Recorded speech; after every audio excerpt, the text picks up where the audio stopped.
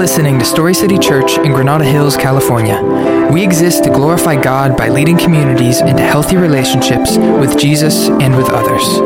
And here is this week's message. Corinthians 7, verses 1 through 7. Now, in response to the matters you wrote about, it is good for a man not to have sexual relations with a woman. But because sexual immorality is so common, each man should have sexual relations with his own wife, and each woman should have sexual relations with her own husband. A husband should fulfill his marital duty to his wife, and likewise a wife to her husband. A wife does not have the right over her own body, but her husband does. In the same way, a husband does not have the right over his own body, but his wife does. Do not deprive one another, except when you agree for a time to devote yourselves to prayer. Then come together again. Otherwise, Satan may tempt you because of your lack of self-control. I say this as a concession, not as a command. I wish that all people were as I am, but each has his own gift from God. One person has this gift, another has that. This is the word of the Lord. Thanks. Good morning, Story City family. I'm glad you guys could be with us here today. Thank you, Tracy, for leading us in that. If you guys don't know me, my name is Jonathan. I have the privilege of being one of the elder candidates here on the Granada Hills team. And I also serve as a director of engagement for our family of churches, Story City Collective. And so we are one church in two locations. We have our Burbank location, who's actually, like you guys heard earlier, is celebrating their 7th birthday today. We want to give it up for them. They're doing an awesome job out there. But the reason why I want to recognize them is because God has used their generosity and their faithfulness to birth our church here in Granada Hills. God has been working in us for over a year now, and with the help of Burbank and Pastor Jared and the people there, we were able to plant this church 5 months ago through their help and their resources and things like that. So we want to recognize them. But some people would ask us, why would you do that? Right? Why would you give away people, money? Why would you, don't you want to grow a bigger church? Don't you want to have as much people as you can, as much resources? Why would you send? Why would you start more churches? And see, we are a family who believes that the health and success of our church is not determined by how many people we can get into our building and how large we can grow our church, but rather how many people we can send from here equipped to plant other churches. We want to bring glory to God by leading communities to have a healthy relationship with Jesus and others. And so that is why we are committed. We are sold out to seeing the San Fernando Valley and the LA County saturated with gospel-centric, neighborhood-focused, healthy churches that plant other churches. And so for us, what that means here at Granada Hills is that we need to be ready, that there's going to be a time here, just like there's a time at Burbank, where we're going to be called upon, where God is going to move in us to see other kingdom work started here in the valley. And there's 3 ways as a people that we can prepare ourselves and participate in God's activity. First, we need to pray.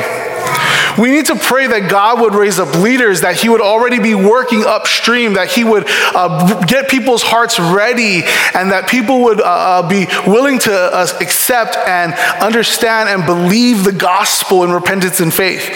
We need to give. Like we just had a time right now where we're giving. That money that you're giving is just not going to a bank account, and it's just not padding a bank account. No, we're using those resources to work in our community, to spread the gospel, to support missions, to support organizations like Young Life that are doing gospel work in our communities amongst our young people. And so we give. And then go. There's going to be people that come through our church that have that present a vision for another city. Maybe it's Canoga Park. Maybe it's Winnetka. Maybe it's Porter Ranch. Maybe it's Panorama City. Maybe, who knows, it's Reseda. They're going to come and God is going to call them to start a kingdom work in that area. And God's going to move on your heart to go with them. Amen. To be a part of that team. to sacrifice your comforts and the closeness that we have as a family to say, man, we want to start this in other places. And so Granada Hills, as we celebrate Burbank's 7th birthday, as we look back over the years, as we get older and as we celebrate birthdays, we want to look back and see, man, it wasn't how big our church got. It wasn't how many people we could fit and how big of a social media influence we had, but rather it's going to be about how many churches and how much kingdom impact that we're going to be able to have as we disciple and equip you, as you are being equipped to do the work of the ministry, as you go out and as we scatter and start more gospel preaching churches. And so today, as we go into this message, I want to pray. We're going to pray for a couple things. First, we're going to pray for Burbank. We're going to pray that God continues to keep them healthy and that they thrive. We're going to pray for our commitment as a church, as a people, to the Great Commission. That we're going to be able to be committed to seeing people discipled and preaching the gospel all across this valley. And then thirdly, we're going to pray for other works in our city that are trying to share the gospel and make an impact. And we want to come alongside them because it's not a competition. We're working together to see God's kingdom advance. And so would you join me as we pray? And we're going to pray about these specific things. Father, we love you, God. We thank you for the opportunity to be called your church. God, we thank you for Jesus and him pursuing us, Lord, and coming to earth and dying on a cross and giving us the opportunity to have a relationship with you that's restored. Father, we thank you for our sister church, Burbank, Lord, and we thank you for Pastor Jared and all the leaders and all the elders there, God, and we thank you for their heart to see the San Fernando Valley saturated with gospel-centered, neighborhood-focused, healthy churches. God, we ask that you would continue to bless them, Lord, that they would be faithful to your word, and God, that you would allow them to thrive in health, and that you would continue to provide for them in a way that's supernatural, that they would see growth, and they would be able to send more planters and plant more churches, and God, that you would allow them to continue to be faithful, Lord, and they would persevere. God, we ask for our commitments to the Great Commission, Lord, that we would love you with all of our heart, soul, mind, and strength, and we would love our neighbors as ourselves, and in doing so, we would go to the ends of the earth, wherever you may call us, Lord, and that we would preach the gospel to every creature, and that we would make disciples, and God, that we would be committed to pray, to give, and to go. And God, we thank you for the churches in our valley. God, I want to pray for a few of them by name, Lord, today. And that, God, we pray for Restored Church LA in Chatsworth. God, we ask that you would bless them, that you would provide for them, and that they would continue to make gospel impact. God, we pray for Metro Valley Church in Winnetka, God, again, that they would thrive, Lord, that they would be healthy. God, we pray for People's Church in LA and North Hills. God, we thank you for our partnership with them, Lord, and that they would, again, be reaching those marginalized groups that they are so desiring to, Father, that you would help them to preach the gospel. God, we pray for Shepherd Church in Porter Ranch. Lord, we ask that you would continue to use them as a catalyst to help other younger churches. And God, that they would, again, to see the kingdom impact that you've placed upon their heart. God, we thank you for all of these churches. We think about Valley Park Church in North Hills.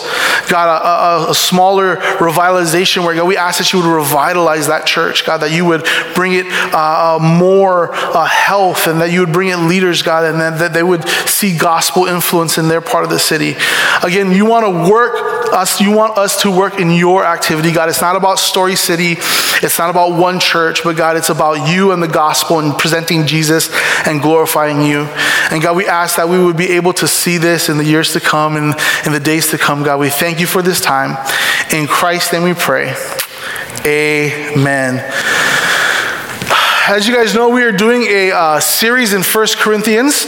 And last week, we looked at 1 Corinthians chapter number 6. Today, we're going to be in 1 Corinthians chapter number 7. And at the end of chapter 6, we heard Paul's warning against sexual immorality.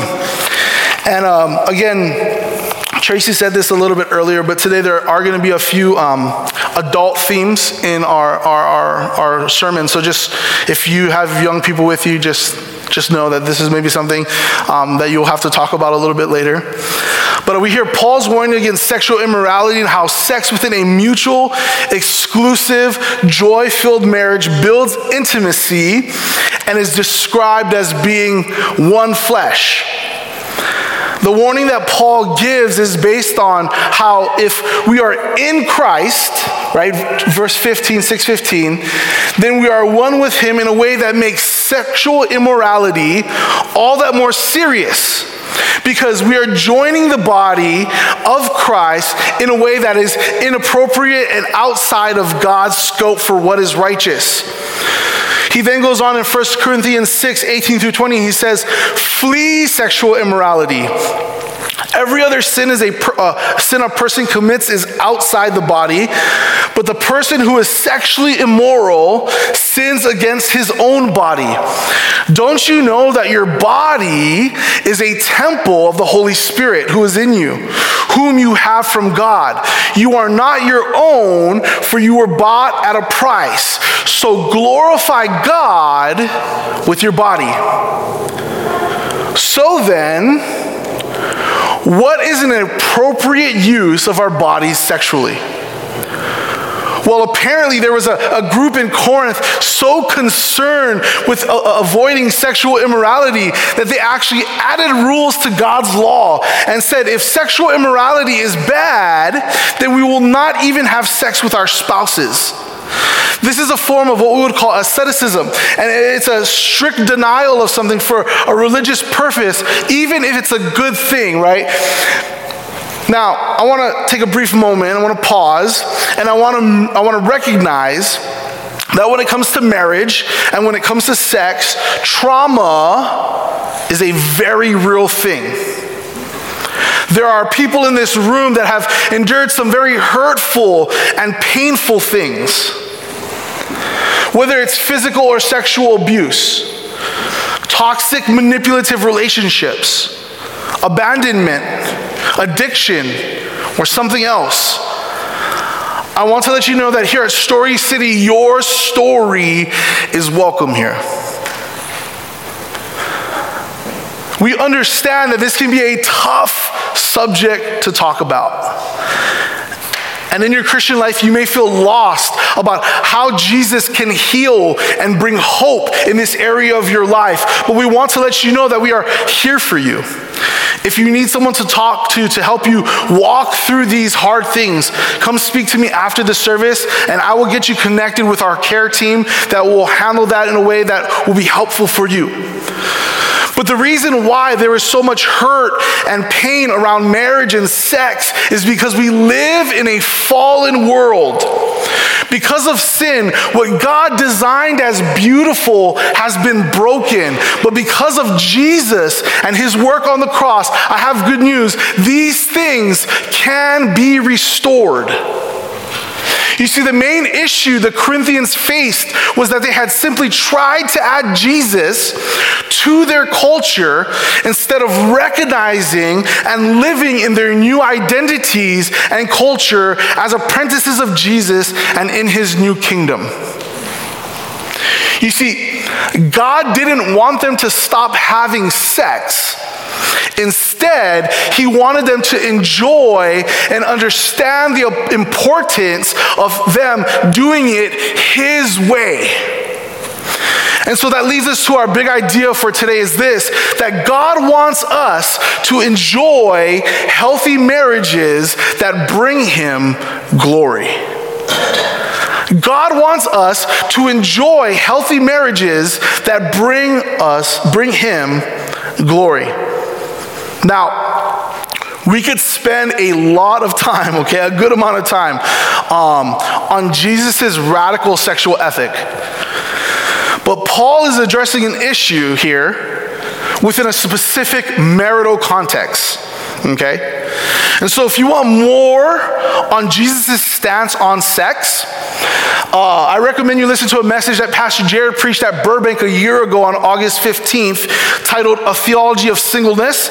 And you can find that in the one-off section on the website where they have all of our sermons. If you want a little bit more on what Jesus' stance on sex was, I would recommend you listen to that. Now, Paul, though, when he's speaking to the Corinthian church here, he has a framework that for marriage that heavily impacts his statements that he makes. You see, before Paul became a Christian, Paul was part of an elite sect of Jews called the Pharisees. So this means growing up, he would have vigorously studied the Torah, which is the first 5 books of the Bible: Genesis, Exodus, Leviticus, Numbers, and Deuteronomy. And so Paul's framework for marriage, right, would have come from those books. And it would have come from the creation account of marriage in the book of Genesis. So I believe it would be helpful if we understand that framework and we look at that account to understand what marriage is and to look at the very first for the very first marriage. So Genesis chapter 2, verses 18 to 24 says this: "Then the Lord God said, 'It is not good for the man to be alone. I will make a helper corresponding to him.' The Lord God formed out of the ground every wild animal and every bird of the sky and brought each to the man to see what he would call it. And whatever the man called the living creature, that was its name. The man gave names to all the livestock, to the birds of the sky, and to every wild animal. But for the man, no helper was found corresponding to him. So the Lord God caused a deep sleep to come over the man, and he slept. God took one of his ribs and closed the flesh at that place. Then the Lord God made the rib he had taken from the man into a woman and brought her to the man. And the man said, 'This one at last is bone of my bone and flesh of my flesh. This one will be called woman, for she was taken from man. This is why a man leaves his father and mother and bonds with his wife, and they became one flesh.'" Here we have the very first marriage before sin, before we messed up the relationship between humans and God, before we messed up the relationship between humans and humans, and before we messed up the relationship between humans and creation. So let's take a look at how we messed that up. In Genesis chapter 3, verse 8, the Bible says, "Then the man and his wife heard the sound of the Lord God walking in the garden at the time of the evening breeze, and they hid from the Lord God among the trees of the garden. So the Lord God called out to the man and said to him, 'Where are you?' And he said, 'I heard you in the garden, and I was afraid because I was naked, so I hid.' Then he asked, 'Who told you that you were naked? Did you eat from the tree that I commanded you not to eat from?' And the man replied, 'The woman you gave to be with me, she gave me some fruit from the tree, and I ate.' So the Lord God asked the woman, 'What is this you have done?' And the woman said, 'The serpent deceived me, and I ate.' So the Lord God said to the serpent, 'Because you have done this, you are cursed more than any livestock, more than any wild animal. You will move on your belly and eat dust all the days of your life. I will put hostility between you and the woman, and between your offspring and her offspring. He will strike your head, and you will strike his heel.' He said to the woman, 'I will intensify your labor pains, and you will bear children with painful effort. Your desire will be for your husband, yet he will rule over you.' And he said to the man, 'Because you listened to your wife and ate from the tree about which I commanded you, do not eat from it. The ground is cursed because of you. You will eat from it by means of painful labor all the days of your life. It will produce thorns and thistles for you, and you will eat the plants of the field. You will eat bread by the sweat of your brow until you return to the ground, since you were taken from it. For you are dust, and you will return to dust.'" You see, everything before this account was harmonious the way God intended it. God made man and woman in the garden, and they were perfect in their relationship to God, and they were together one flesh. They experienced sexual intimacy in a way that was perfect. And so many times in our world today, we look at sex as like a dirty thing, and we look at marriage as something maybe to be avoided. But the way God intended it to be was this beautiful, harmonious thing that He created. Everything was balanced. Everything was harmonious. And then it changed. As human beings, Adam and Eve, the Bible says that Adam sinned against God and Eve sinned against God, and they ate the fruit. They disobeyed God's command. And now marriage and sexual intimacy and creation and our relationships with human beings, all of it, it's all broken until God's plan to reconcile it is revealed. And those of you who have been in any kind of relationship are painfully aware of its brokenness, right? Now, not every relationship is full of pain, but every relationship will ultimately fail to fill the deepest needs of our souls because they weren't meant to. Our relationship to God is the only relationship meant to fulfill that place reserved for and created by Him. And so let's go back and see what marriage was supposed to be like before we messed it all up. Genesis 2:18 says, "Then the Lord God said, 'It is not good for the man to be alone. I will make a helper corresponding to him.'" We have to first and foremost, why did Adam need a helper for? Right? What did he need a helper for? Before we do that, however, I love the way the CSB translate this word, a helper corresponding to him. The word for helper here is not like a secretary or like someone who's an assistant. It denotes a partner, an equal. You see, a helper corresponding to him means someone who is a perfect complement or a balance to the other. And we know that this is how God created Eve because He pulls her out of Adam. You see, both are imago Dei. That just means both are image bearers, that the reflection of who God is and how He is. They are reflections or mirrors that point back to the glory of the living God. So, what were they supposed to partner in? You see, God created a kingdom, right? And He is the creator, king of that kingdom. But God created man and woman in His image after His likeness. And the invisible God created humans to be a visual display, a picture of what He is like. Even though He is king, He made humans His representatives in that kingdom. And He makes them responsible for leading it. God tasked humans to trust and obey Him, to be representations of Him, and in that, we bring Him glory. And this is what the ideal marriage is, and it didn't take long to mess it all up. Adam and Eve, they rejected that call. And in doing so, they became sinful and began to die spiritually, as would any of their offspring for all of eternity. They were made to leave the garden. And the perfect relationship that once existed before sin is broken, and the relationship between humans and God is broken, and the relationship between humans and humans is broken, and the relationship between humans and the earth is broken. But God had a plan to rescue us. Now, I know we're going over this a lot, but if we don't understand this account and what God's design for marriage is, then we won't understand what Paul is saying in 1 Corinthians. God promised to rescue us. Genesis 3:15 said, "I will put hostility between you and the woman, and between your offspring and her offspring. He will strike your head, and you will strike his heel." You see, this is the first telling of the gospel. This was a prophecy, that the first time that we see that God already had a plan before the foundation of the world to rescue and renew His creation through the person and work of Jesus. See, in the midst of disciplining humanity and cursing Satan for his role with Adam and Eve and their treasonous act, God gave hope to them, and by extension to all of the rest of humanity.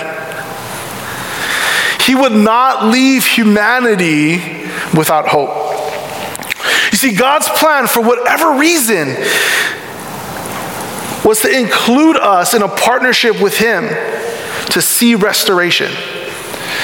Jesus, who is fully God, would take on a second human nature and enjoin himself forever to humanity. And he becomes one of us while still being God. And God uses the church, his people, to be his hands and his feet and messengers to the world. You see, we are still called to be Imago Dei, the reflections of the living God. And we are supposed to be partners who together as husband and wife show the nature and character of God. Unfortunately, we still tend to mess this up. In verse 23 and 24 of chapter 2, we see this idea of marriage as a reunification of the two beings that God brought us out of the one. Genesis 23 through 24 says, "And the man said, 'This one at last is bone of my bone and flesh of my flesh. This one will be called woman, for she was taken from man. This is why a man leaves his father and mother and bonds with his wife, and they become one flesh.'" See, this separate togetherness is a small picture of the Trinity, and it points to the balance God intended in the first marriage. God, man, and woman together in a unified relationship. Our treason broke it down, but God did not leave us that way, and he will figure it out when he returns. Take a look with me at the punishment God responds to Adam and Eve's betrayal. He says this in 14:19. He says, "So the Lord God said to the serpent, 'Because you have done this, you are cursed more than any livestock and more than any wild animal. You will move on your belly and eat dust all the days of your life. I will put hostility between you and the woman, and between your offspring and her offspring. He will strike your head, and you will strike his heel,' he said to the woman. 'I will intensify your labor pains. You will bear children with painful effort. Your desire will be for your husband, yet he will rule over you.' And he said to the man, 'Because you listened to your wife and ate from the tree about which I commanded you, do not eat from it. The ground is cursed because of you. You will eat from it by means of painful labor all the days of your life. It will produce thorns and thistles for you, and you will eat the plants of the field. You will eat bread by the sweat of your brow until you return to the ground. Since you were taken from it, you are dust, and you will return to dust.'" So what was it that the serpent wanted? We know from other parts of Scripture, he wanted the worship due to God, right? He wanted it for himself, and he wanted to destroy humanity. And God's response is to give him the exact opposite of what he desired. He would be humiliated for all of eternity, and he would not get glory. And he would ultimately be defeated through the very humanity that he wanted to destroy. This refers to Jesus' death and resurrection. What did sin do to Eve's character? Eve takes control. Before they were equal partners in the ruling of the world, but now Eve leads in rebellion against God. And I know, right? There's this idea, this generalization, right, that women have control issues. But we see that, like in the sense of that it's a generalization, but part of that was from the fall. So what's her punishment? Nothing is easy anymore. Childbirth is exponentially harder. And her desire will be for her husband, and he will rule over her. Now, what did Adam do, right? Typical guy, he did nothing, right? He was content to sit back. He didn't want to lead. He let someone else lead. Now, what is required of him? He must lead his wife. And nothing is easy for him anymore. He actually has to work now to benefit from creation. Now, again, I realize these are generalizations. However, we do see these character traits in men and women some of the time. Those traits that when we see them, they do not bring balance to a relationship. To counter those traits, God set in order to things so that we can achieve balance until the restoration God desires has come. So, unfortunately, many people, they misunderstand what rule over means. And so to help us, it is not a statement on the value or worth of a woman. It is not the lessening position or place of a woman, and it can't be. You see, women are still the Imago Dei. They're still made in the image of God. And the created reflection of the living God, taken out of man. They are still the co-rulers of the kingdom of God, the ultimate king entrusted to men and women. It's very clear.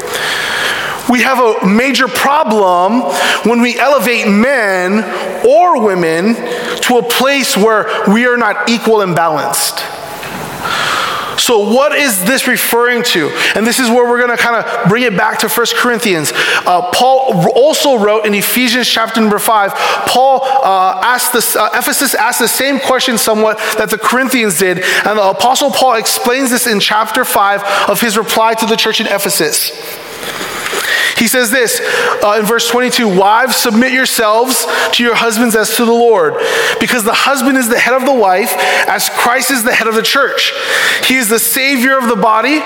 Now as the church submits to Christ, so also wives are to submit to their husbands in everything. Husbands, love your wives just as Christ loved the church and gave himself for, to make her holy, cleansing her with the washing of water by the word. He did this to present the church to himself in splendor, without spot or wrinkle or anything like that, but holy and blameless. In the same way, husbands are to love their wives as their own bodies. He who loves his wife loves himself. For no one ever hates his own flesh, but provides and cares for it, just as Christ does for the church. Since we are members of his body, for this reason, a man will leave his father and mother and be joined to his wife, and the two will become one flesh. This mystery is profound, but I am talking about Christ and the church. To sum up, each one of you is to love his wife as himself, and the wife is to respect her husband." And so what we see here is a call for the wife to trust her husband's leadership and a mandate for the husband to lead like Jesus. This is not a ruling over or a dictatorship, but rather husbands must lead like Jesus. They must follow Jesus' example. Now, from this point, I'm going to go really quick, so I want you guys to follow with me, okay? In order for us to enjoy healthy marriages, and in order for us to glorify God with our marriages, if in Ephesians it says that we're supposed to follow Jesus' example, right? So then healthy marriages, okay? Healthy marriages is meant to mirror Jesus. That's the idea. That's God's design. And so all of that, what God intended in the garden, right, what God allowed humanity to go through, it was this beautiful plan that through Jesus, now as we follow him, as wives follow Jesus, as husbands follow Jesus, that now as we mirror what Jesus did, we can enjoy healthy marriages and we can bring glory to God. There's 3 ways, 3 traits. And I'm going to go quickly. Trait 1, a healthy marriage reflects Jesus' humility.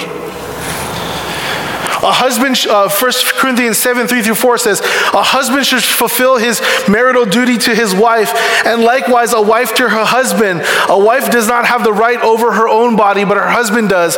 In the same way, a husband does not have the right over his own body, but his wife does. Now, looking at verses 3 and 4, if you've experienced trauma, that might seem kind of weird to you, that a person doesn't have a right over their own body. But we see here that this is what, again, is mirroring Jesus, right? In the light of Jesus' example, he humbled himself, right? He had humility, and he was God, and he came in the form of man. And he did that so that we can have a relationship with him. And in that same way, right, we as husbands and wives need to humble ourselves to each other. Guess what? Just the same way in chapter 6 where he said, your body is bought with a price. So use your body to glorify God. The way that we do that in the marriage in the context of marriage is that we offer our bodies up to one another. That my body doesn't belong to myself, it belongs to my wife. And my wife's body doesn't belong to her, it belongs to me. Ephesians talks about how wives are to lay down their lives, right? Verse 24, now as the church submits to Christ, so also wives are to submit to their husbands in everything. And husbands are to do the same. In the same way, husbands are to love their wives as their own bodies. Can you imagine the humility that it took for Jesus to go underneath him, right? To come to us. And in that same way, we're to humble ourselves. The second trait is this: A healthy marriage reflects Jesus' intentionality. Jesus was extremely intentional. Verses 5 and 6 of 1 Corinthians 7 says, "Do not deprive one another, except when you agree for a time to devote yourselves to prayer. Then come together again, otherwise Satan may tempt you because of your lack of self-control." Now, I want to make sure you understand this. The word deprived here doesn't mean you aren't allowed ever to say no. This passage is not saying that you don't have a choice when it comes to sex with your spouse. The word deprive, though, in this context means to cheat out or to withhold from when it is not right to do so. You see, essentially what Paul is saying is that sex in a marriage relationship is not meant as a weapon to be used for manipulation or harm. He goes on to concede that there's appropriate times where you come apart, right? But then he says that you need to come back together. Paul calls us to sacrifice intentionally for our spouses. And consider as we serve them that we're not using sex to harm them or to manipulate them, but for appropriate reasons. There are times where he encourages us to pray and to fast and then come back together. We see this same intentionality in the way that Jesus gave himself for the church. Ephesians 5:25 says, "Husband, love your wives just as Christ loved the church and gave himself for it." There was an intentionality there. And we need to have that same intentionality. Jesus gave himself to the church for the purpose of leading her to redemption and restoration. Everything he did for the glory of God. And he did it to bring us to a place where we could have a relationship with God. Husbands and wives especially, but especially husbands, we are called to be intentional in our marriages, to lead our spouses and our families in ways that glorify God and help to redeem the fallen world. And then lastly, our third trait. A healthy marriage reflects Jesus' sacrifice. In verse 7, in verse number 2, "But because of sexual immorality is so common, each man should have sexual relations with his own wife, and each woman should have sexual relations with her own husband. A husband should fulfill his marital duty to his wife, and likewise a wife to her husband." You see, the reason why Paul was telling them to practice this was because so much sexual immorality was going around, right? People were having sex with whoever they wanted. We heard about it early in the book. The son was having sex with his stepmom, right? And they were giving themselves to temple prostitutes and all these different things. And now they have this knee-jerk reaction. No, we can't have sex with anyone. But he's saying, no. I gave you sex as a safeguard. That's the idea that he's saying here, that when you're practicing sexual intimacy in the right way, it is protecting you from adultery. It is protecting you from sexual immorality. And so we have to sacrifice for one another. That God is giving us this opportunity to help our spouse.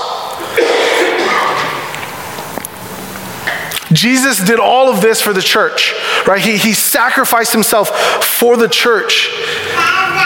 Husbands and wives, we are called to sacrifice ourselves for our spouses. He did this in intentionality. He did this unconditionally, right? He didn't die for us because we would accept him, or he would say, oh man, I'm going to convince them. No, he died for us. He gave us a place to belong. He gave us the opportunity to have a relationship in spite of whether or not we would reject him or accept him. He did it with an intentionality, right? Husbands, we are called to model this intentionality first. Not when our wives have met some standard, but before there's a reason, because Christ did it and now calls us to do it as well. And wives, your reciprocated intentionality then completes this model for healthy marriages, as Paul sums up in Ephesians 5:33, he says, to sum up, each one of you is to love his wife as himself, and the wife is to respect her husband. And that's what it is. Now we know that this is a beautiful, when we see those traits, we're mirroring how Jesus lived, and we are living out in a gospel context. Jesus sacrificed. Jesus was intentional, right? Jesus lived in a way that teaches us how to live. Jesus was humble. And what Paul is saying here is that that's what God intended, right, at the beginning, but it was broken. But because of what Jesus did, now if we follow his example, right, if we mirror Jesus' humility, if we mirror Jesus' intentionality, if we mirror Jesus' sacrifice, then we will be able to enjoy healthy marriages that bring God glory. Does that make sense, church? And that's what God is calling us to. Now, we have to remember that this is all because of Jesus. This is the time of our service where we get to respond. And shortly, we're going to have communion. And communion is to help us to remember what Jesus did. But I want to express this in the marital context. Now, as we celebrate communion, the body and the blood, or the wine and the bread, they help us to remember how Jesus' body was broken and his blood was spilt. But what that idea is in the context of this passage is that it helps us to get right what we need to. That Jesus gave us the opportunity to be right with God, but with each other. And so as we take communion today, maybe there's something between you and your spouse. Maybe you're not practicing humility like Jesus practiced. Maybe you're not practicing intentionality like Jesus practiced. Maybe you're not being sacrificial the way Jesus was. When we take communion, it helps us to respond that because of what Jesus did, because of his broken body, because of his spilled blood, we have the opportunity to be right with each other and right with him. But it also helps us remember that we have victory. As we celebrate the broken body of Jesus and the spilled blood of Jesus, hey, guess what? You can have a healthy marriage. You can enjoy a healthy marriage that glorifies God because of what Jesus did. So as we take communion, let's focus on those two things, that avenue of, man, I have the opportunity now to be right with God and right with my spouse. But also, man, I have victory. I can have a healthy marriage that glorifies God, and I can enjoy it. Let's pray. Father, we thank you for this passage, and I know the themes are hard, God, and it's not always easy to understand, but Lord, I ask that ultimately we would follow Jesus. That as Jesus showed us his humility, his intentionality, and his sacrifice, that we would follow that. That in our marriages, God, that we would be humble. That we would lead our families and our marriages with intentionality. We would love intentionally. God, and that we would not be afraid of sacrifice. Holy Spirit, help us to respond. God, if there's any relationships that need to be made right, I pray that we would do that today. Father, if there's anyone who's living defeated, thinking that they can't have a good marriage, God, I pray that today they would affirm the gospel, that because of what Jesus did, they can have a healthy marriage that glorifies you in Jesus. Thank you for joining us for this week's message. If you'd like to join us in person, our services are Sundays at 10 a.m. and we're located at 11011 Havenhurst Avenue in Granada Hills. Find us on Instagram at StoryCityGH or online at StoryCityChurch.com. Go and be the church.